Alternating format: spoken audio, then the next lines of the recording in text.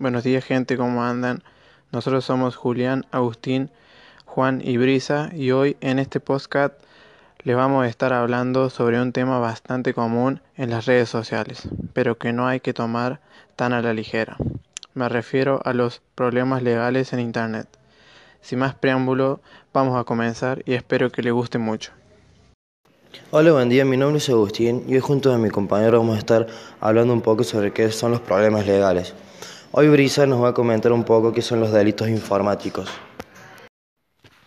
Muy buenos días. Bueno, primero vamos a empezar a definir la base de estos problemas que, como dijo Agustín, es el delito informático. El delito informático es cualquier acto ilícito penal llevado a cabo por medios informáticos.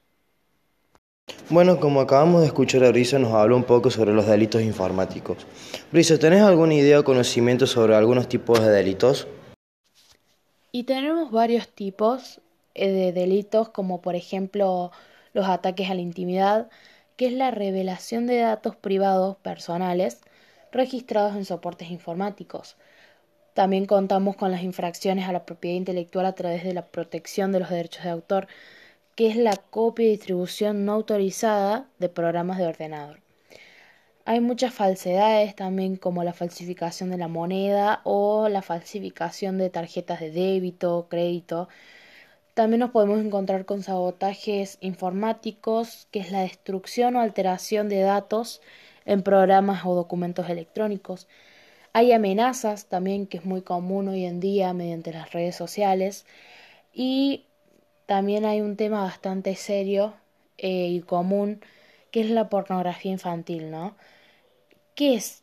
Entre los delitos relativos a la prostitución, al utilizar a menores o incapaces con fines exhibicionistas o pornográficos, es decir, la inducción, la promoción, el favorecimiento o facilitamiento de la prostitución de una persona menor, que también es muy común hoy en día, tristemente.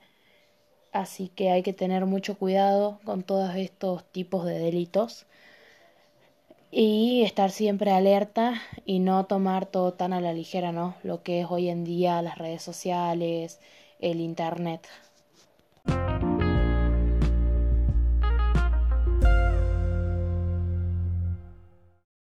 Buenos días, mi nombre es Juan y como dijo mi compañera Brisa, los problemas legales son algo muy habitual en Internet. Para prevenir esto hay que tener en cuenta una serie de consejos. Por ejemplo, tener ideas sobre redes sociales en modo privado, cumplir los procesos correspondientes de seguridad en la red. También otros consejos serían no dar contraseñas a absolutamente nadie, por más que sea alguien de nuestra confianza, y no entrar en páginas o links extraños, porque muchas veces te piden información personal y esa es la clave del hackeo.